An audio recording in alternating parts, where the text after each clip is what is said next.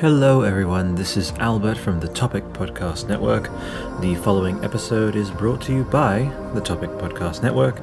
It is a completely 100% listener-supported network, so if you wanted to help us out, please head to ko-fi.com/Topic Network and also patreon.com/Topic Network. Enjoy the show!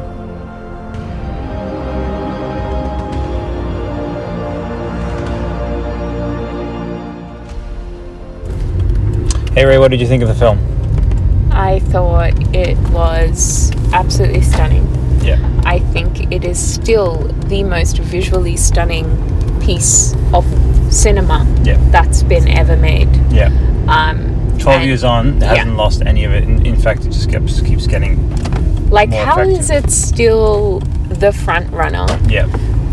In terms of like the best visually produced film of all time. Like it was in 2009. It's like, how has nobody seen this and been able to do anything better visually since then? Look, I could write an actual thesis on the psychology behind the idea of tall poppy syndrome, that all of Hollywood and Marvel and Disney, they saw that it took that much effort and that much dedication to like the engineering and the physics. That's why it's that much more real, is because these things aren't animated like CG, right? Yeah. It's not animated like this thing is just an alien. Like he decided to get people like physicists and biologists and stuff onto this film, so that every time the Toruk or the Ikran was like flying, it would feel heavy and it would feel real, and that's why there's pores and like strands of hair and all this stuff. So but yeah, for the most part, others, Marvel, they just skip all that. Yeah. And they just go very rubbery and cartoony, and that's how you get this really wacky kind of Wile E. Coyote animation for like 90% of Marvel movies. Yeah. Exactly. And it's really sad that but we're hoping that changes. What do you reckon? Yes, I mean, yes, absolutely true. But I also think like, you know how the highest rated TV shows of all time are Planet Earth? Yeah. Like, people inherently resonate with these wonderful observations of nature. Because we are nature. And what is triumphant about Avatar is that it feels like a fictionalized, imaginative world, which is like a nature documentary. Yeah, and right? it taps into that emotion you were saying. That sense of awe and splendor and connection that we feel. And not only that, like it also has a deeply spiritual element, and there's a mystical element to it, which, you know, connects us with the oneness of all things. Yeah. And the older I get, the more moving this film becomes. And I can't help but bring my own life experiences, to it. I remember seeing it for the first time. I myself was like a veteran, with my tattoo on the exact same place as Jake. Disillusioned, and seeking connection. And I was discovering my patterns and stuff at the time, and the Na'vi are covered in patterns. So, and it was, like this movie kind of just came to me in that way, and it comes to me every time I see it with new things that I can bring to my current situation. Absolutely. There was a moment that I felt all this talk of like mother, all this talk of like Mother Earth and killing mother and this responsibility we have to mother, like it hit me very different for obvious reasons. And it's no sacrifice no sacrifice to like the soul, basically, you know what I mean? I also think it's like it just sort of struck me more than ever before, like how human beings have done this. It's like, if you look at the Na'vi, that's more reflective of, say, how human beings used to live maybe a couple of thousand years ago. And you were telling me, how did we become this? Like you were grabbing my arm, like how did we go from Na'vi to Papa Dragon, Let's Boogie, and just like completely desensitized to killing each other? How did we become that disconnected from each other? The Na'vi is all about connection with each other and themselves and people around them, and it's like from that, right, like how did we inflict so much cruelty to ourselves and our fellow human beings and to this earth. Yeah. And it's just like, what happened to us? So I feel like, given some of the more recent conversations about climate change and also some of the, global not conflicts, war, like geopolitical war that's going on in Russia and Ukraine. It's more needed than ever. It is, the moral imperatives of this movie is, I find, more relevant than ever. Yeah. I mean, back in 2009, I was just an undergrad. I was just at uni. So the messages of the film, they were timeless. They were reimaginings of movies or stories like Dances with Wolves, or Last Samurai, Pocahontas. And it's very like sort of an archetypal story. But even the messaging of that film, I feel, is more relevant than ever. Now than ever. There's conversations now about desensitization with the pace of content consumption. The whole conceit of the RDA is that when Grace proposes, look, the wealth of this place isn't in the rocks, it's actually in the magnificent neurochemical biological stuff happening. We can tap into that to basically either revive our own mother, our own earth, or she's inviting them to put aside the consumerist mindset, that instant gratification mindset, to do a more nuanced approach and then get more out of it, which you probably would in the long run. But there's a commentary being made about how corporations often, they just want that thing that'll make money as soon as possible, to the great sacrifice and like permanent scarring of really great things on earth. And it's a bit double-edged, because on the one hand it's sort of the literal story of that, which is, if they are driven by the advancement of the human race, I'm sure they could make a lot of money by commercializing whatever scientific benefits the trees have, or that world has, or those medicines have. But the short-sightedness of human industry sometimes, and how it skews towards destruction, because it has done so in the past. And you have like those idiots like constantly invalidating Grace, the erosion of the attention span. And that like sort of pedestalizing not being intelligent anymore, so proud. Feeling so proud and having this sort of superiority complex, trees, that they're not smart and that they're not open-minded. And I guess that's probably quite prevalent in sort of contemporary society as well, which is you just kind of sneer at intellectualism or whatever.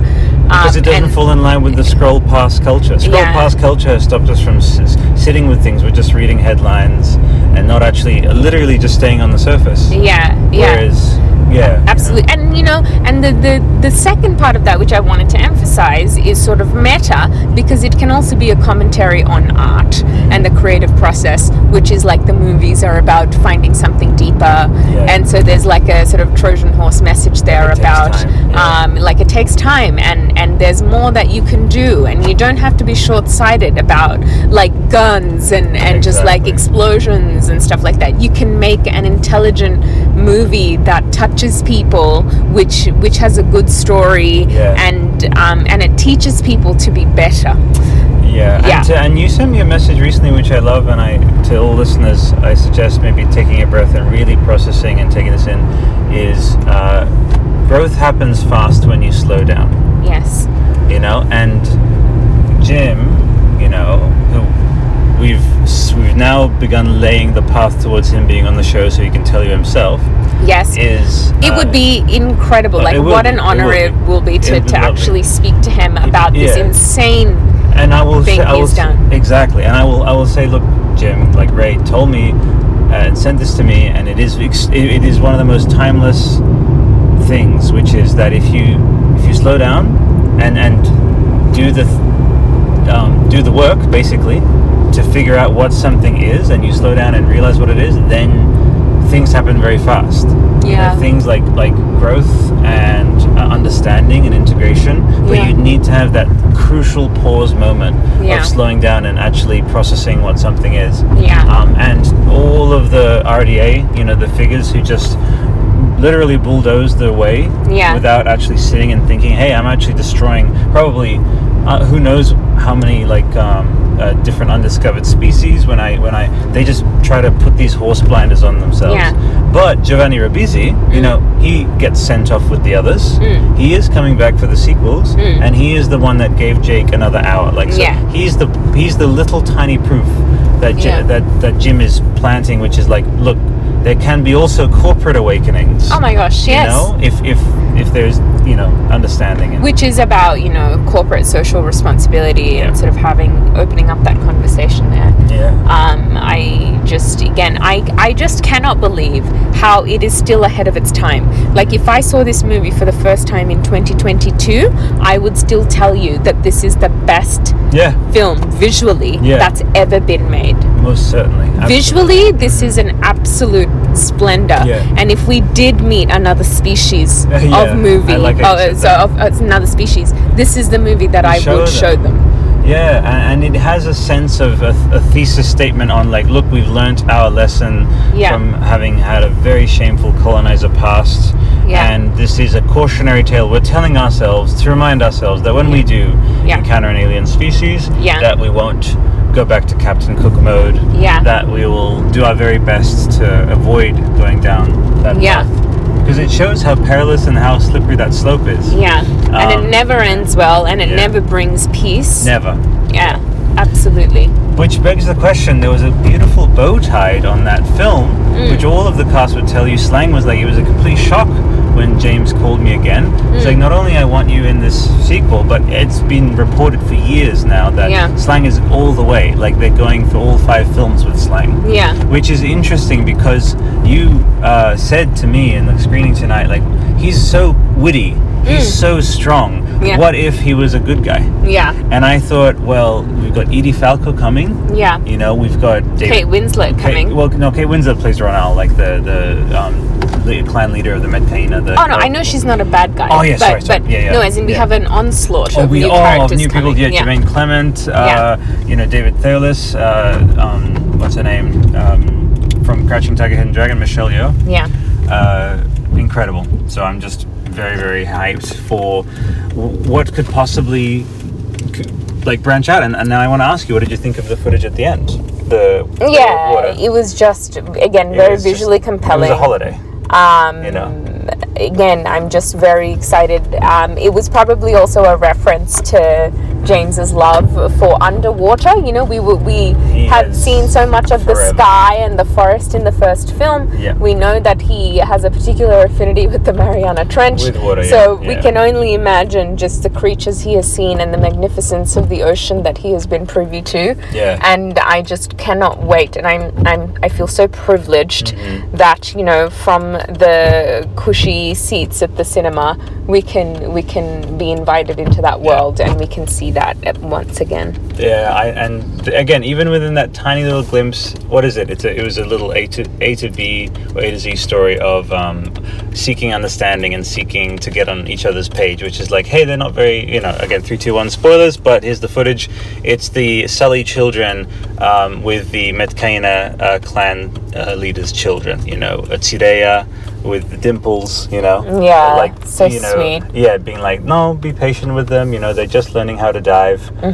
Encouraging communication, encouraging being on the same page. So I'm fascinated to see the different riff on the Navi's kind of beautiful, you know, nature integration ideals that the Medcaina have, because they're you know, the Montikaya, obviously the jungle and the forest fauna and stuff, but the ocean, you know, is going to be so fascinating. I mean, to the point where it was important enough that they called it the way of water.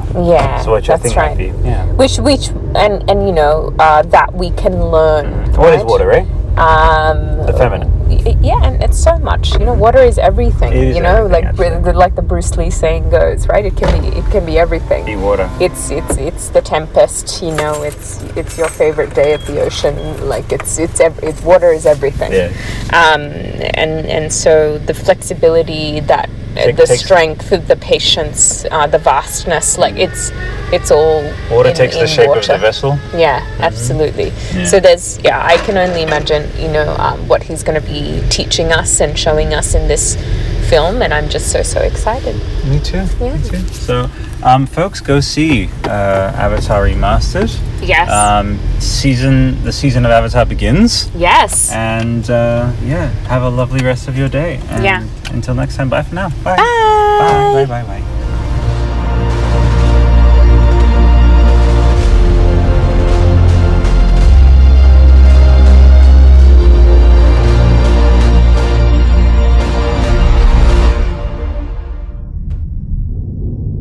You Jake Sully? I'd like to talk to you about a fresh start on a new world. You'd be making a difference. I became a Marine for the hardship. I told myself I can pass any test a man can pass. All I ever wanted was a single thing worth fighting for. Ladies and gentlemen, you are not in Kansas anymore. You are on Pandora. You should see your faces. We have an indigenous population called the Na'vi. They are very hard to kill. This is why we're here. Because this little gray rock sells for 20 million a kilo. Their village happens to be resting on the richest deposit, and they need to relocate. Those savages are threatening our whole operation. We're on the brink of war, and you're supposed to be finding a diplomatic solution. The concept is to drive these remotely controlled bodies called avatars. They're grown from human DNA, mixed with DNA of the natives. Marine in an avatar body. That's a potent mix. You get me what I need, I'll see to it you get your legs back. Your real legs. Hell yeah, sir. Looks like you. This is your avatar. Just relax and let your mind go blank. It shouldn't be hard for you.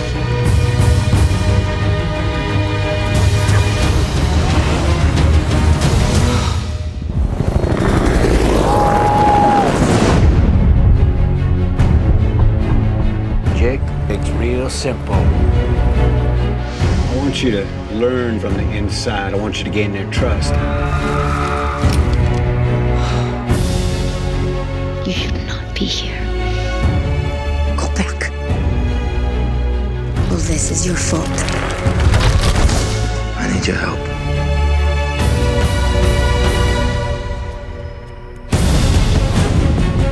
Outstanding.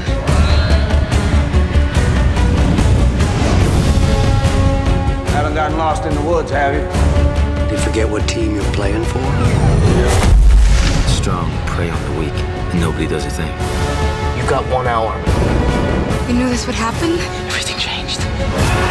Jake, it's crazy here. Quaritch is rolling and there's no stopping him. We're going up against gunships with bows and arrows. Well, I guess we better stop him.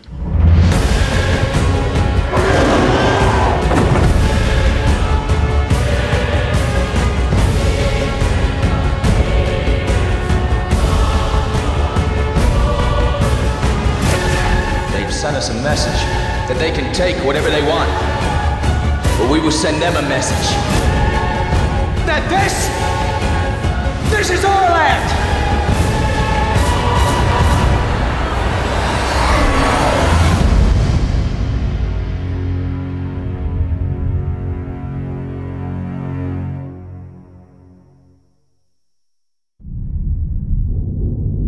You Jake Sully? I'd like to talk to you about a fresh start on a new world. You'd be making a difference. I became a Marine for the hardship. I told myself I can pass any test a man can pass. All I ever wanted was a single thing worth fighting for. Ladies and gentlemen, you are not in Kansas anymore. You are on Pandora. You should see your faces. We have an indigenous population called the Na'vi. They are very hard to kill. This is why we're here. Because this little gray rock sells for 20 million a kilo. Their village happens to be resting on the richest deposit, and they need to relocate. Those savages are threatening our whole operation. We're on the brink of war, and you're supposed to be finding a diplomatic solution.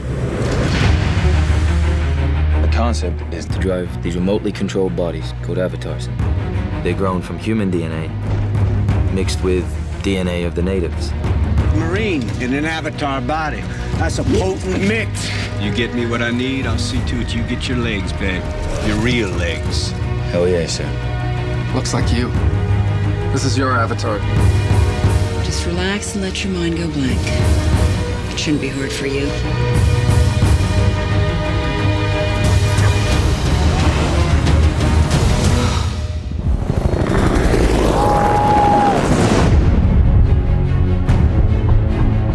Jake, it's real simple. I want you to learn from the inside. I want you to gain their trust. You should not be here. Go back. All this is your fault. I need your help.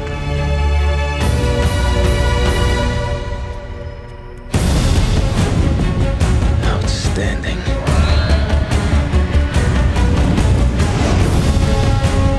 Haven't gotten lost in the woods, have you? Did you forget what team you're playing for? Strong prey on the weak, and nobody does a thing. You've got 1 hour. You knew this would happen? Everything changed. Jake, it's crazy here. Quaritch is rolling and there's no stopping him. We're going up against gunships with bows and arrows. Well, I guess we better stop him.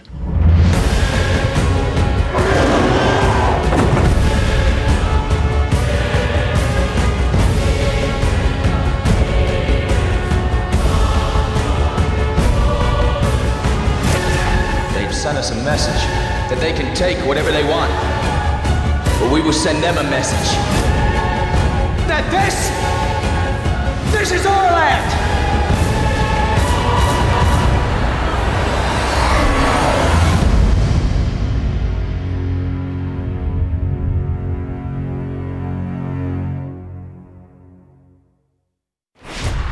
It's kind of a pinch me moment that we're actually getting to make this movie.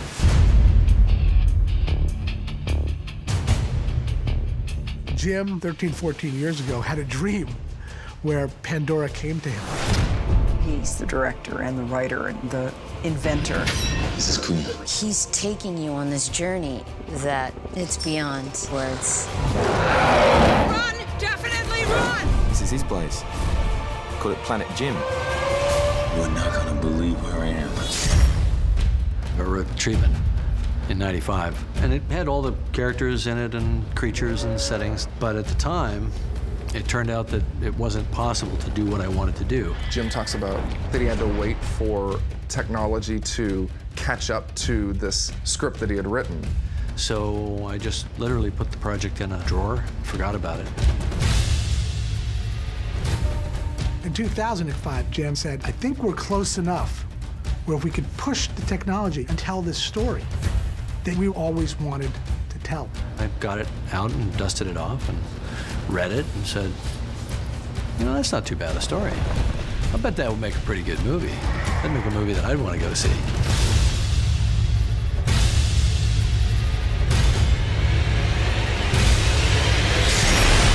Getting cryo for 5 years, 9 months, and 22 days. Jake's on a really interesting journey. He's paralyzed from the waist down. He's confined to a wheelchair. He's a wounded former Marine. And he's granted the opportunity to go fill in for his brother that was working on a planet called Pandora. Your brother represented a significant investment. Since your genome is identical to his, you could step into his shoes. An avatar is a remotely controlled body, which is the DNA of the alien, DNA of me mixed together. You're placed into a wing. Marching. And my thoughts and personality channeled into a synthetically grown avatar. Jake, can you hear me? Pandora is a place of opportunity. I think he's come there for an adventure. So you just figured you'd come out here to the most hostile environment known to man and see how it went? I figured it's just another hellhole. We were creating an entire world from scratch. So you get a number of world-class artists. I mean, really the top people, the people that, you know, I'm an artist, so I wanted to find people that impressed me.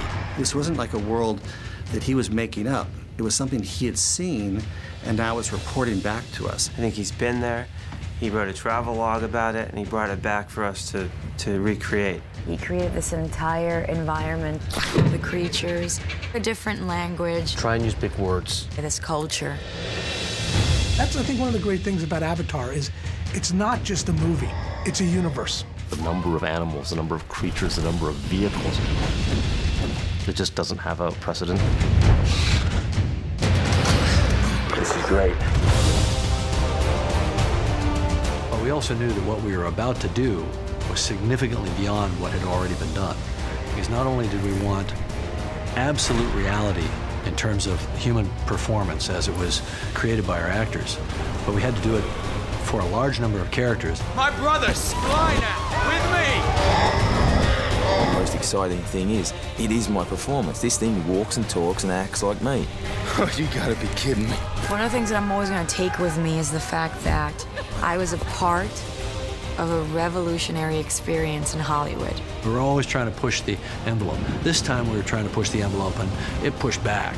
And then we pushed harder, and it took a long time, because it doesn't look like anything you've seen before. You should see your faces.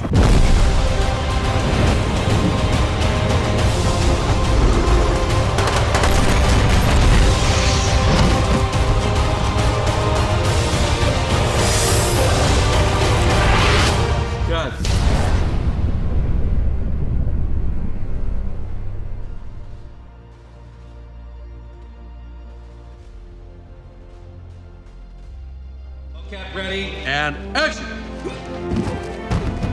I think the thing that people need to keep very strongly in mind is that this is not an animated film. These actors did not just stand at a lectern and do a voice part, and then animators went off for the next 2 years and created the entire physicality of their performance. The most exciting thing is, it is my performance. This thing walks and talks and acts like me. It's my interpretation. Every nuance, every tiny bit of the performance that you see on the screen was created by the actors. They had to run, they had to leap, they had to fight, they had to do all the things that you see them doing in the film. And that's where the power of the performance comes from. It's not just we're capturing emotion, we're trying to capture what's the intent of the actor. Let's go! What CGI technology does is it replaces prosthetics. Actors can now play any character that's designed in the computer without going through hours and hours of makeup. And what we get is their performance coming through the CGI character. Just like you would get Eric Stoltz's performance coming through in The Mask, you get Zoe Saldana's performance coming through in Neytiri. You have a strong heart. No fear. But stupid. Ignorant like a child. Performance captures a technique where you try to capture the performance of an actor and translate it to a digital character. Prior to them even moving out into the performance capture world, we put the actors inside this giant sphere covered with lights, and we could photograph them and study their facial features and try to understand how to design their characters. This is great. And then you put an actor in a suit with markers on the suit. We put you in a spatial volume. Using a lot of cameras all around to record the motions of all the markers. The computer is creating a real-time moving skeleton of you. From that skeleton, you now can drive a computer-generated character.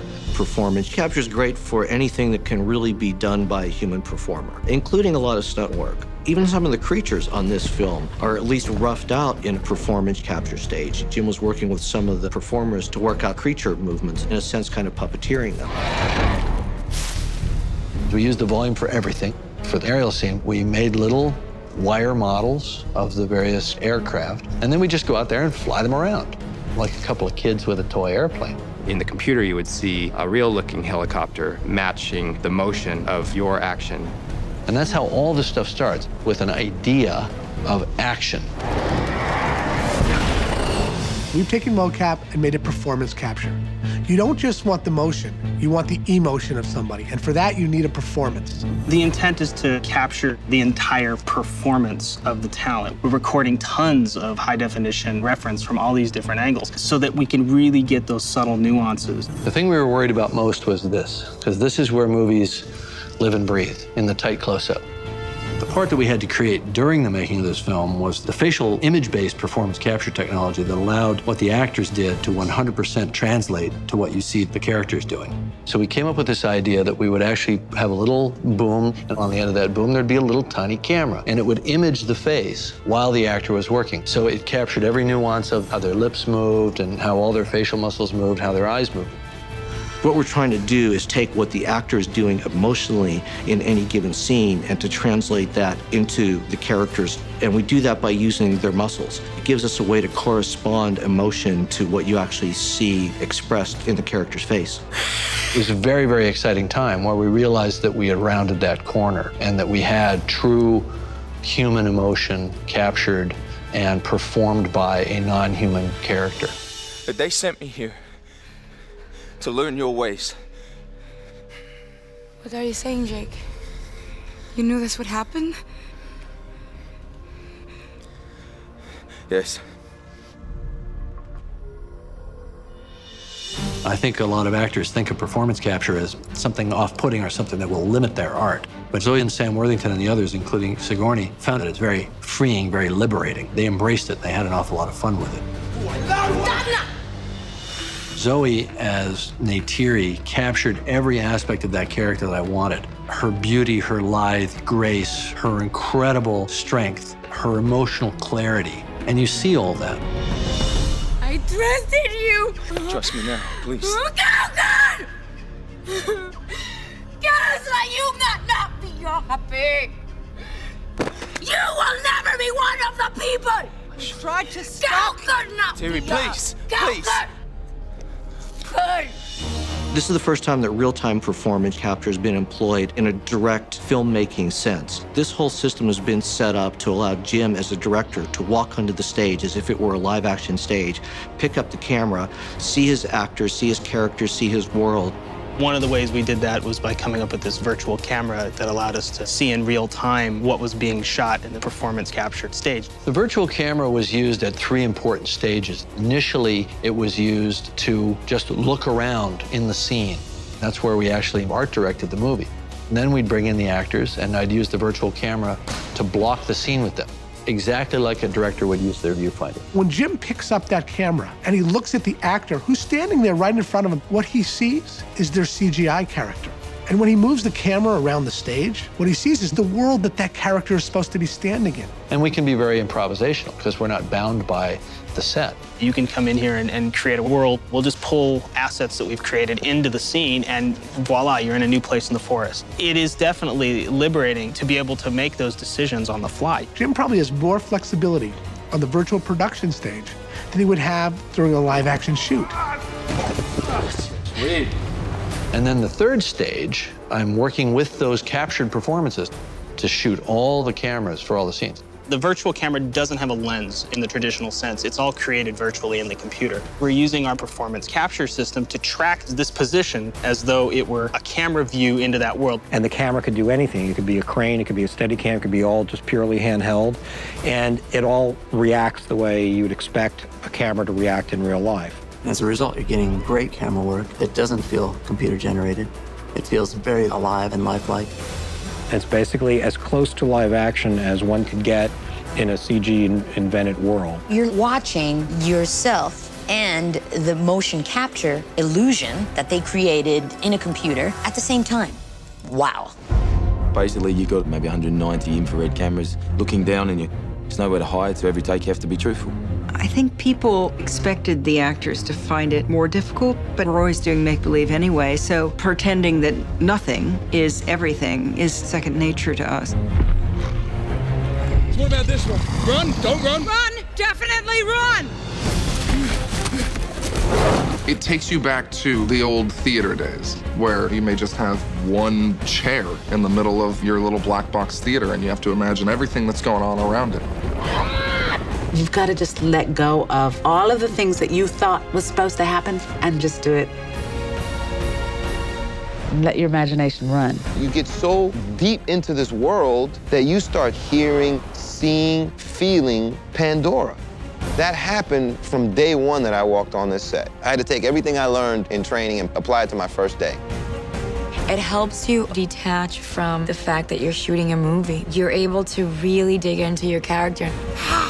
It's not animation. It's capturing the Avatar version of Norm. Even though I'm big, 9 foot tall and blue, it's got my personality. It's got my soul. That's quite spectacular that a computer-generated image can do that. And that really surprised me. The door has just barely been opened on what's possible with this. One of the things that I'm always going to take with me is the fact that I was a part of a revolutionary experience in Hollywood.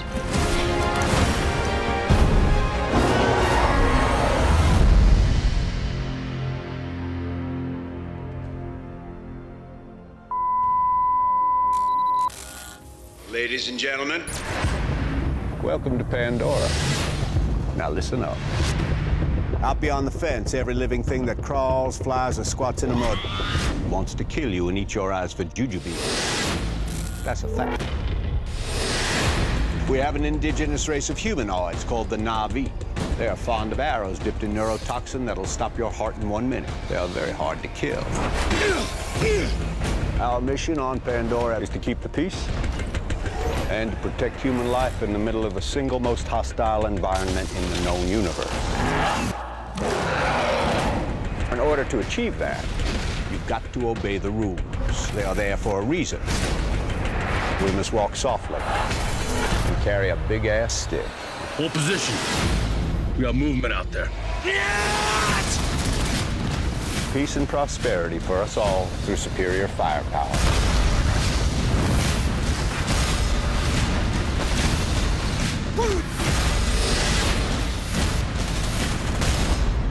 Welcome to Pandora, ladies and gentlemen.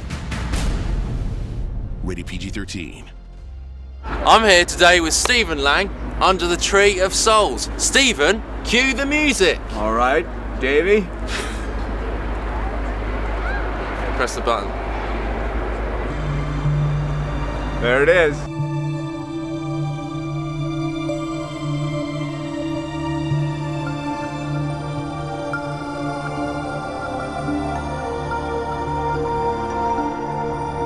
We're under the Tree of Souls. Very excited. Look at this. It's like the real one.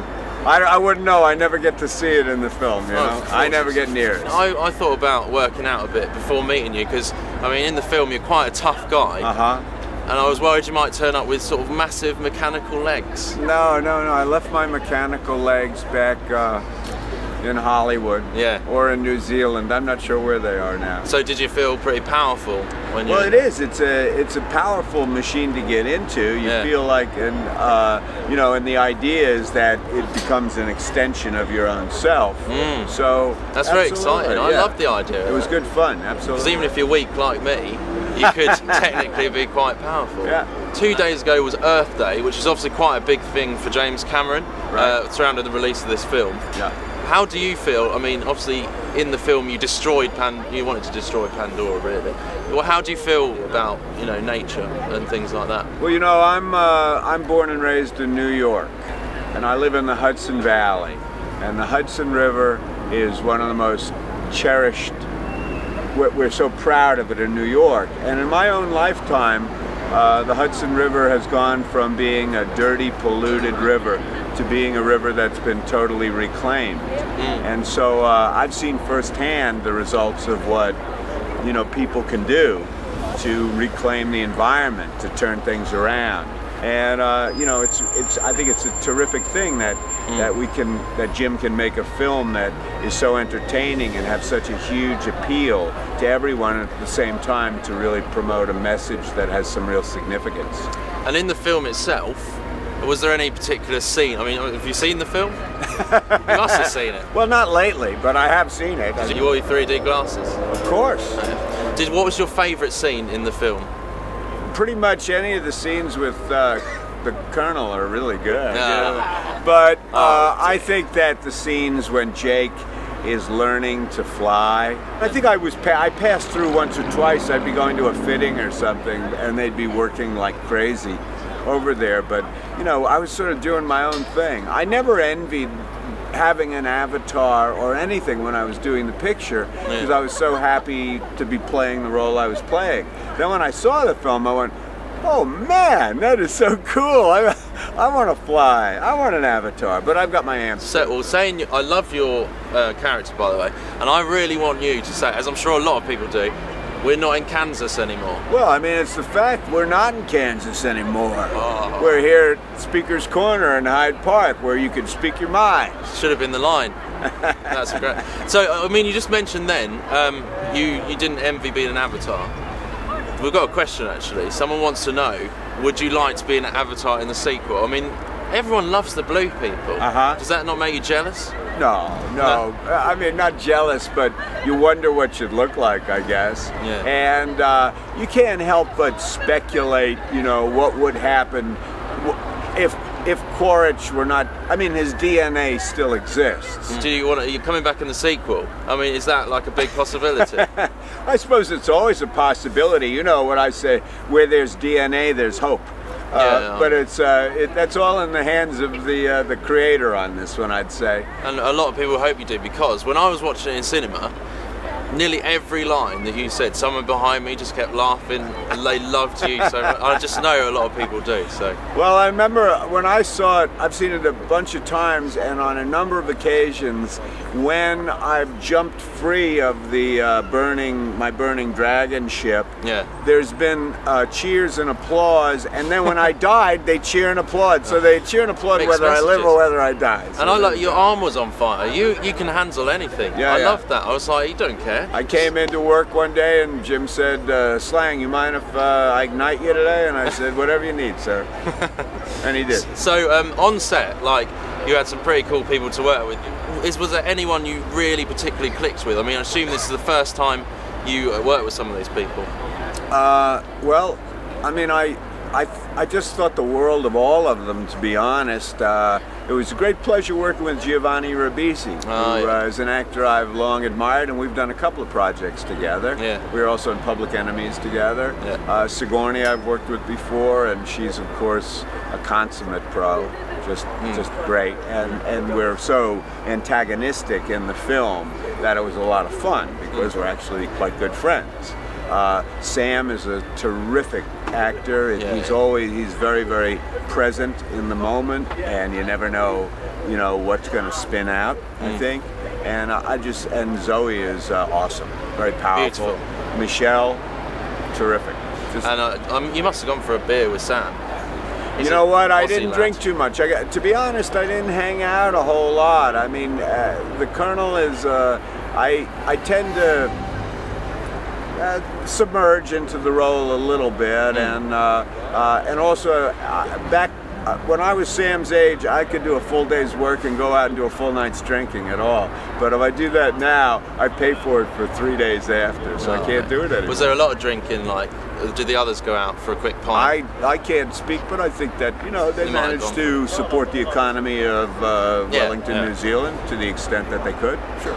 So, how did you get cast for Avatar? Like, was there a story? Because I understand that you'd met with James before, or you auditioned for the previous film. Well, I mean, 20 years before, I mean, we met on Aliens, and I didn't get the part. But so there's a lot of people who didn't get the part. I wasn't too worried about that, you know. But I was doing a solo performance in New York, and Jim saw a picture from it, which sort of piqued his interest and reminded him of me. And so the script was sent to me, and then we had a conversation, and then we had a meeting, and then he asked me to do the part. So it was actually a very, it was a extremely organic process getting the part. Did that make you feel quite special? You bet. I mean, to be in this film, I think it's a special film. Yeah. And in some way, it's a role I've been waiting to play for an entire career. So, you know, I feel very fortunate, for sure. Well, and a lot of people love the world of Pandora. Yeah. I mean, it's amazing. Would you want to live in Pandora if you had the chance? Well, I like living in New York, but I would sure like to visit Pandora. Yeah. And doesn't it feel weird that, like, for you it's like that world is a green screen, but for us that world is full of trees? No, it doesn't, because, you know, when I saw the film, even though I knew the movie and I'd been watching it in process and everything, I was totally awestruck by the film. you know, and honestly, I was as taken with the world of Pandora as anyone, you know. And I think we all have our favorite things. I mean, I happen to just feel, I love the Viper wolves. I always have, and probably part of the reason I love them is because 4 years ago, they were some of the first things I saw. And at the time, they were like little drawings almost on popsicle sticks, just moving through. And they would, and John Landau, the producer, would say, and those are the Viper wolves. They're going to look really good, you know? And at the time they did. Did you believe him? I did. How long were you in filming for completely? I mean, Avatar is obviously a huge project. Yeah, I was cast in June of 2007. And I started shooting in October of 2007, and I finished shooting in the spring of 2009. But during that time, I did 3 other films as well. So I'd work on the longest, excuse me, I ever worked on Avatar was for 4 months straight. And then I'd come back and I'd do work as it was needed. Did you find it confusing when working between like 2 projects? That's a great question, and I didn't, just because I would, you know, I understood. Part of the understanding for me going off and doing other things was that it would not be at the expense of Avatar, and I always kept the character kind of burning somewhere inside of me, so I could go right back into it. We look forward to see if you come in the sequel. We really hope you do. Me too. Because you're a great character. Maybe, you know, I don't know. Whatever happens, we look forward to it. And it was lovely to meet you. Good to see you, David. Thanks, cheers, man. Thank you. Buddy. Okay. Good. Thank you, man. That cool? I appreciate that. You bet. It's great. Everybody good? Here we are, ladies and gentlemen. We've finally reached the day of the James Cameron interview. We've had 20,000 votes from all of you guys on the internet. And finally, I've got the top 10 questions to ask James. Here we go. What inspired you to make Avatar? Well, that's going to be a longer than 1 minute answer. Yeah, it was really inspired by my love of the natural world. As a kid, I was you know, basically a nerd that spent all my time out in the woods. You know, I love being alone out in the woods, collecting bugs and frogs and things like that. And at the same time, I was growing up on a steady diet of science fiction.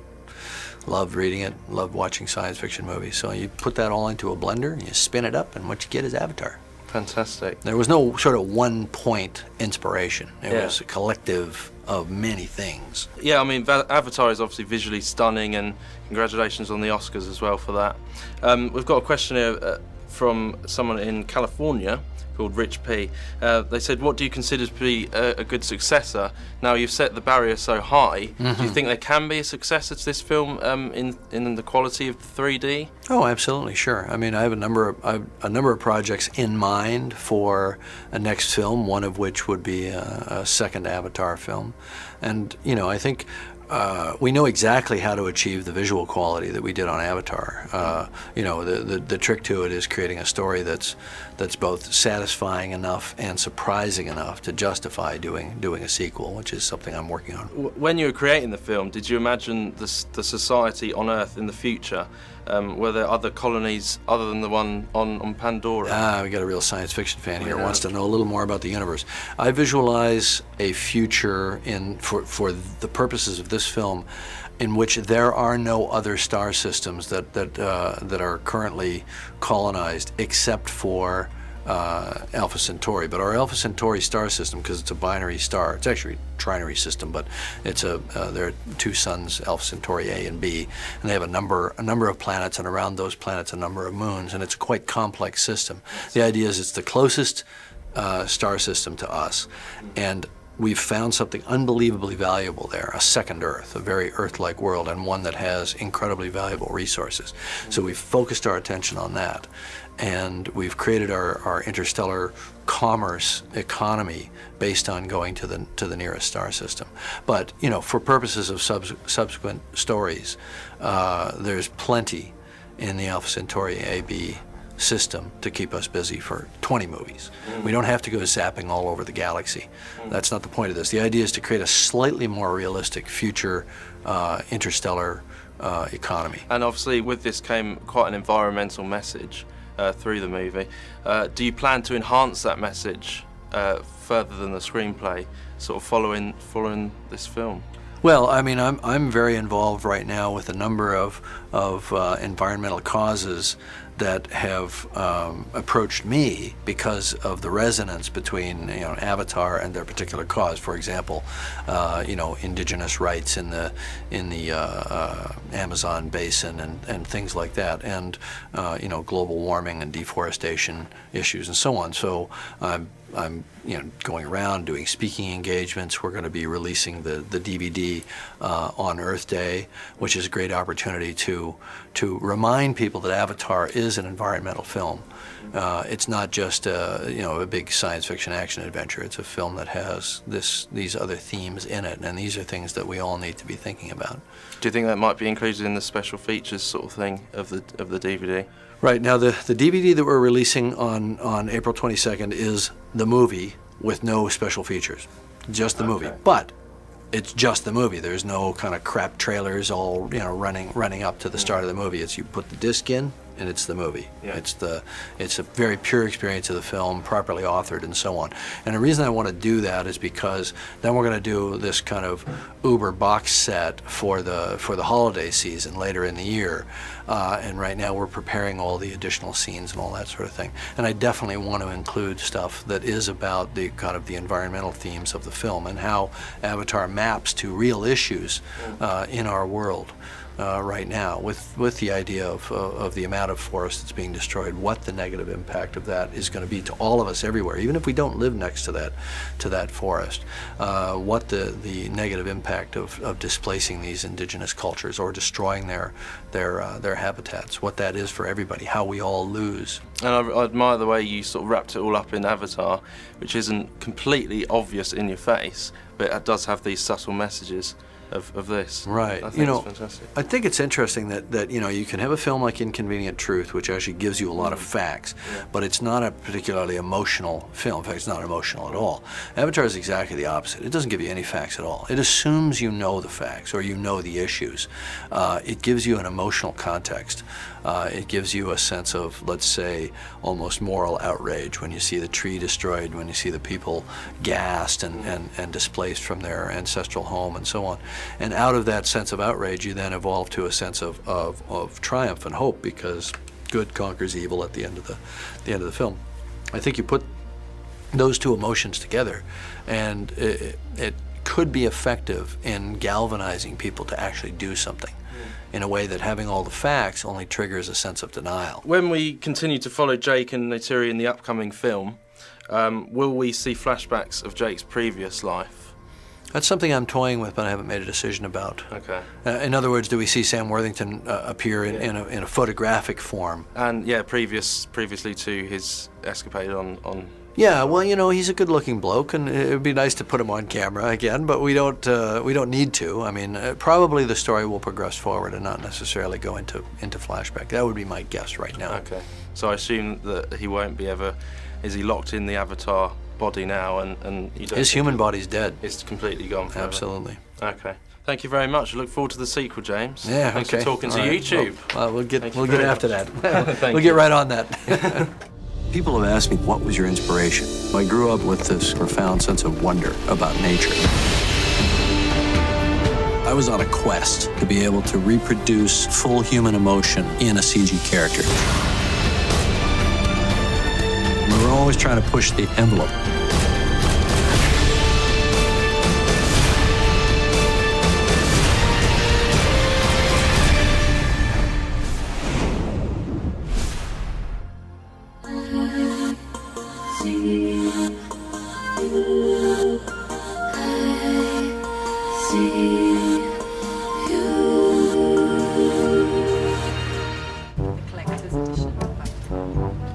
Special? Send in your vote now. Another one? Just collector's edition. Okay, with YouTube for the collector's edition of Avatar. It's great. Let's do that again. Sorry. Ready? DVD. But to make it. Sorry.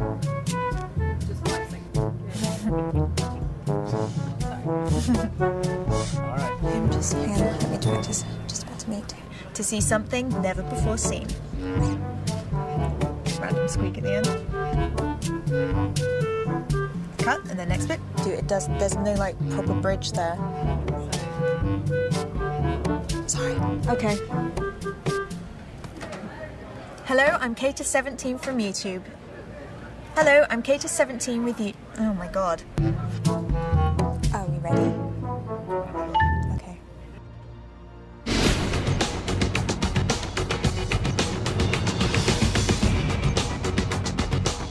This day is a really exciting moment for us. I mean, truly exciting for us because we've got back together the whole Avatar team.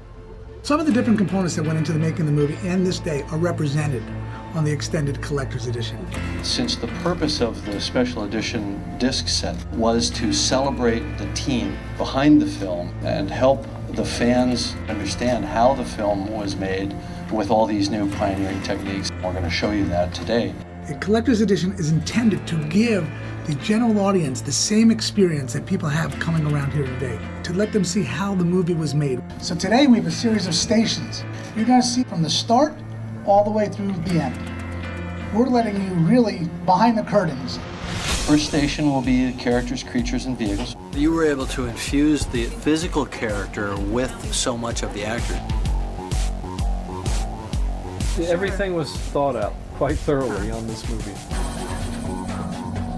Station 2 is designing the world. Actually, the first time I believe that an Academy Award was shared by two designers. There was a virtual art department that was generating virtual sets that were never physically built. And then there was the physical art department. Welcome to the Na'vi world, a little bit of language. Absolutely elementary language lessons, starting from scratch. All of that information resides in Pandorapedia, which is also reproduced in full on the disc. In virtual production, there are actually two stages. There's performance capture and action. Every time I'd do a take, they would ingest it into the Avid, they'd cut it into the scene, and I'd go over and I'd see how the scene was starting to come together. Adjacent to that, we have the simulcam stage. And playback. We're using the same motion capture system to capture the position of this camera in space. In terms of being revolutionary, that's one of the things that's really going to change how visual effects are done going forward. And from there, people will transition into the 3D camera. Welcome, everyone. I'm Vince Pace. This camera system that you're seeing here is an actual camera system that was used on Avatar. And I'll give you some glasses to take a look at that. Just go ahead and there you go. There you go. Our next station is visual effects. What we would do is some character studies to make sure that we could translate Sam's performance to Jake's performance. The next station is probably the most surprisingly complex, which is editing. You didn't just have to edit the movie once, you had to edit it several times.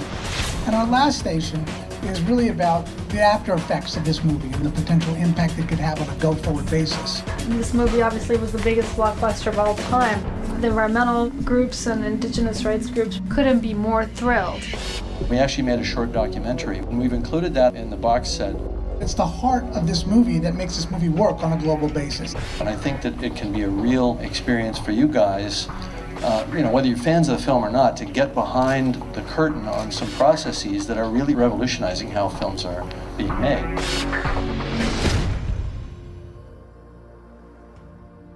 YouTube's Kick the PJ here. 20th Century Fox sent me out to New Zealand to report back on some of the crazy goings on at the behind the scenes of Weta Digital. That's where they made Avatar. Here are some of my personal highlights, which include interviews with the producer John Landau, the special effects team over at Weta Digital, and some behind the scenes footage, because everyone loves behind the scenes footage, right?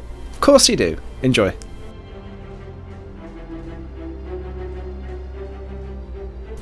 Firstly, I went onto the set of Avatar, and although there was no vast planet of Pandora, it was still really interesting to see how the first step in the process was done. Also, I didn't realise how important it was to capture the actors' emotions before.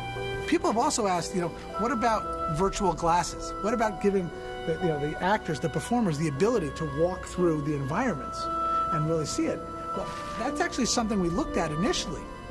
Except, as Mark said, if you're wearing glasses like that, you're not getting the eyes. So it was more important for us to capture the eyes. Then I had a one-on-one interview with the producer himself. Hello, I'm here with the producer of Avatar, John Landau. It's very nice to meet you. It's a pleasure to be here with you and your YouTube viewers. Yeah. I've asked my subscribers what they want to know about the films. This is very community-based. I'm quite close with my subscribers, so I've just got a list of questions that they'd like to know. Okay, so first of all, that nerd fighter wants to know about the Na'vi language and just how it was made, how it came to be. We went out and looked for a linguist, and we hired a gentleman by the name of Dr. Paul Fromer, who is a professor at the University of Southern California. Now, I thought we were going to hire him and he was going to come in and say, okay, here are the words and here's a sentence, and he would just quickly come up with the words. Yeah. I was wrong. It took him 6 months just to figure out the structure of the language, to decide whether there are female nouns and male nouns and what comes first. I mean, oh, wow. So, can he speak it fluently now? Can he just like... Paul can talk in the vocabulary that we created. We created a dictionary, and I think it's going to be available as part of a Pandorapedia on the collector's edition disc, where you can see all the words that we came up with. Oh, so if it's within that set of words, Paul is pretty remarkable. That's awesome.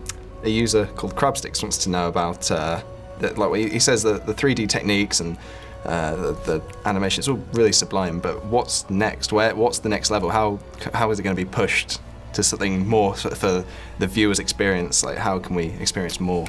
Well, one of the things that we're exploring fairly seriously is how do we project movies in the theater at a higher frame rate? If we ran at 48 or even 60 frames per second, we'd be able to get that much articulation and animation into CG characters. We'd be able to create a heightened sense of reality in the theater and that immerses the audience even more in that world. So that's one of the areas that we're looking at. That would be amazing. I was given the chance to have a real in-depth look at how Avatar was put together. After seeing all their cool techniques, I got to have a chat with the special effects guys at Weta Digital.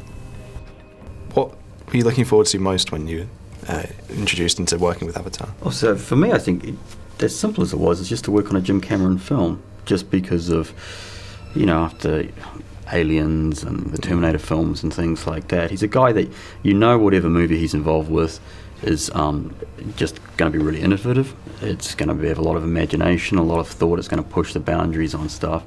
I've always enjoyed every movie that he's made, so I think it was that as much as anything. Yeah, I mean, for me, it's always really cool when you're able to work on a project that will take people to a different time or place, to something where you can bring the audience along on an experience that, you know, they wouldn't have in their day-to-day. And you know, a film like Avatar is perfect that way, because not only are you taking them to like an environment that they've never been to, but all the rules are different. You know, you've got floating mountains and you know, magnetic fields and that are affecting the geography, and creatures that they've never seen before. And you know, it's easy sometimes when you have so many fantastic elements for things to get a bit muddied or you know, cheesy. But like what I was saying, when you know it's being handled by a you know, top-notch, competent filmmaker, you know that the work that you put into it is gonna be worthwhile in the end. Finally, I went into the Weta workshop where they make all their guns and cool contraptions that go in the film.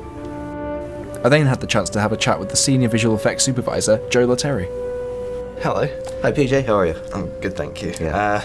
Gadget Dude asks, what did you base the Na'vi on? Like, what was the inspiration behind the character design? The character design came from Jim. That was his idea.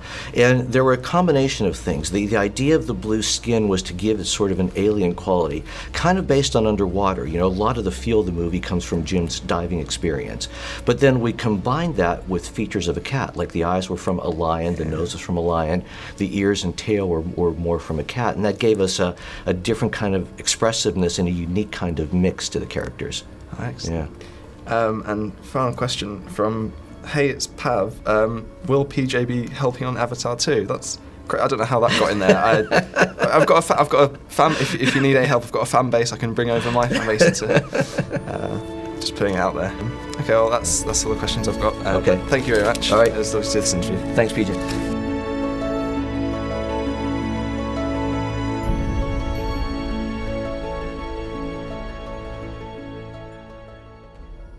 Up to our exclusive interview with James Cameron. We've got a few other little things here and there which we can put on the channel, and the first is that of the producer of Titanic and Avatar, John Landau. So do you go on YouTube much, John? I do go on YouTube quite a bit. What do you do on YouTube? You know, I search for mostly for humor. You know, I think YouTube is a great break to bring a chuckle to your day. Yeah. Well, any favourites in particular? Well, you know, if I'd seen him do it live, I would have killed him. But somebody posted a video of my son goofing behind Sandra Bullock on the red carpet at the Oscars. Really?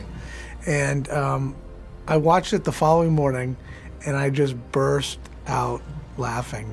And truly, I would have killed him if I saw him do it. I'll have to have a search for it. Put in my favourites. It's kid makes funny faces at Oscars or something like that. I'll have a look.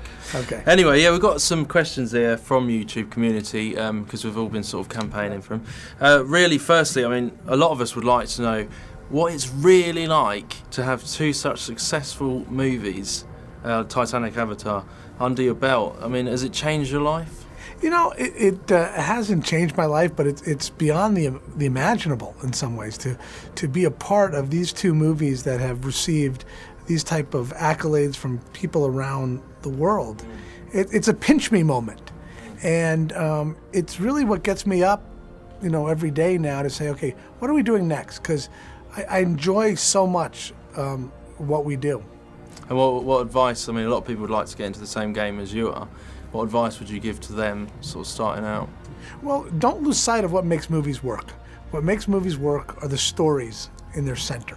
It's not the technology that you throw at these movies. Later on, you'll be able to throw technology at movies. At the start of your career, focus on story. And later, the technology will only enable you to tell stories that couldn't otherwise be told.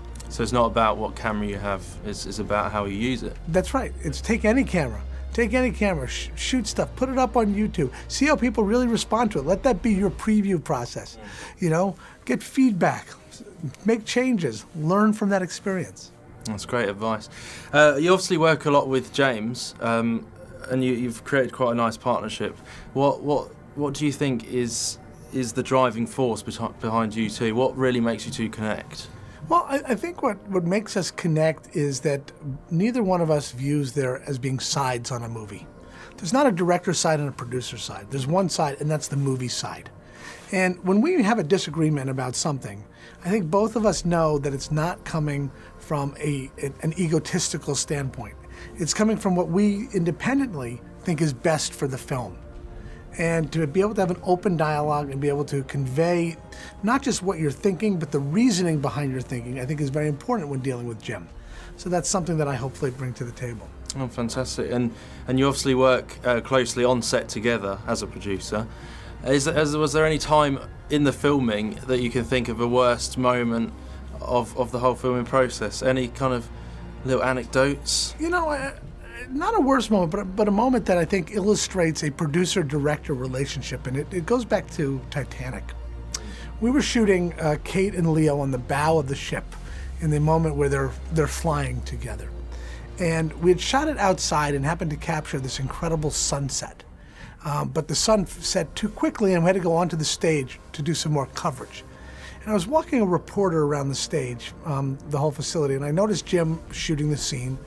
And Kate walked up behind Leo, and Jim racked focus to her, and she then said, "Jack." Well, when we were outside doing the scene for the first time, she walked up behind him, she said, "Jack," and then we racked focus. So I went up to Jim and sort of whispered in his ear that, "Hey, Jim, it might have been better when you were outside and we did it the other way." And Jim, you know, nobody tells me how to direct, you know, go away, go away, go away. And I went away, but I went to Daly's the next day. And every take after that moment, Jim shot it the way I had reminded him he had shot it outside. And that's what ended up in the movie. So I think that's what a producer does. Yeah, you wore the trousers. Yeah, exactly. Yeah, finally, Avatar. It's a very exciting movie. Congratulations. And I've one burning question. My favourite actor is Mel Gibson. Do you think we could see him in blue in the next film? You know, I don't think we're going to see Mel, you know, in this movie. You know, I saw Mel recently. Mel actually came by Lightstorm, and we screened Avatar for him at Lightstorm. And I think he has a busy slate of pictures that he wants to do, and he is a great actor, and he brings such charisma to the screen. We would love to have him in the movie, but I don't think it's practical. Never mind, we can only hope. Thank you very much, John. You're very welcome. Nice to meet you. See you. So there you have it. That was my interview with John Landau. He was a very great guy and obviously a very good producer. Although I just don't understand, why would he not want Mel Gibson in the next Avatar? I mean, Mel Gibson painted himself blue in Braveheart. Looked brilliant. Anyway, thanks for watching. Stay tuned for more exclusive content on this channel for Avatar. YouTube in Hollywood for the Blu-ray and DVD release of James Cameron's new epic movie, Avatar. Hi, I'm David from YouTube. Nice to meet you. Nice to meet you, David. And it's very exciting about the Na'vi language. As we were just talking about, there's a big online following of people who are actually learning Na'vi. How does that make you feel? I'm astonished. I'm amazed. I'm gratified. I'm humbled. I mean, I never thought that in the space of really just about 3 months, the language would have exploded the way it has. But there are a lot of very dedicated people, very enthusiastic people who are really learning it remarkably well. I'm getting long emails written to me entirely in Na'vi. Yeah. Who would have thought? Amazing. Have you got a particular message for those followers, if they're watching now? I would simply say, Irayo angarun nuot. Thank you all very much, and just let's work together as a community to develop the language further. And it took you 4 years to come up with this language. Was there any point in which you thought, I don't think it's going to be possible? Was there any sort of downtime you got a bit down about the whole process? Not really. It went in spurts. You know, I'm not going to tell you that I spent 4 years, 40 hours a week working on language. I have a day job. But I developed the language pretty much on an as-needed basis. In other words, if I had to translate a certain line in a script, if the line had a particular word, I'd say, well, I better come up with that word. Or if the line had a grammatical structure, which I hadn't developed up to that point, then I knew that I needed that. So there were kind of starts and stops. Now, a whole new area was last year when I worked on the video games. That gave me a chance to develop a lot of new vocabulary, a fair amount of military vocabulary, and a different register of the language. There was a scene where there were two sort of grunt-level warriors talking to each other. And so I developed a register of the language that was kind of rough and ready and a little bit slangy, which was kind of fun. So all those things could have sort of propelled the language along, but now it's moving, I think, probably faster than it ever has. And do you think for the sequel you have to expand the language a lot more than the first film? Tell the truth, I know nothing at all about the sequel except that it probably will exist. So that remains to be seen. But I would imagine that the language needs to be developed further for the sequel, yeah. Okay, it'll be exciting to find out. And like, say I wanted to learn the language itself, how would you compare it to learning something like German or a known language? Is it a lot easier or harder to learn Na'vi? Right, that's a good question. It's really hard for me to say. I think I'm a little bit too close to it. There are certain aspects, I think, that make it challenging. It does some weird grammatical things. I mean, weird from the point of view of most Western languages. To inflect a verb, for example, whether it's past, present, or future, rather than sticking something at the end or the beginning of the word, you stick it in the middle, which is a little bit strange to many people. It has some challenging sounds, and it has sounds like "un" and "eh," which you have to learn to make. All in all, though, I don't think that the barriers to entry, as someone has said, are that high. I think that you can actually move forward with it at a fairly rapid rate. I'm not going to tell you that I, or as far as I know, anyone else right now can really speak it easily and fluently, you know, just on the spur of the moment. Yeah. But who knows? Hopefully that's going to happen eventually. Yeah. And lastly, say an avatar was to get hold of a mobile phone and they wanted to text in Na'vi. Do you think that would be possible? Like, would it be shortened? They would probably find ways of shortening it. I'm sure that there will be abbreviations equivalent to BRB and LOL and things like that. What would LOL be? Laughing out loud, it would have to do with the word harangham, but I'm not sure quite how they would do it. Maybe HRH, I'm not sure. Thank you very much. Okay, Nice sure. to meet you, thank you. Nice to meet you too. Anyway, thanks for watching. Stay tuned for more exclusive content on this channel for Avatar.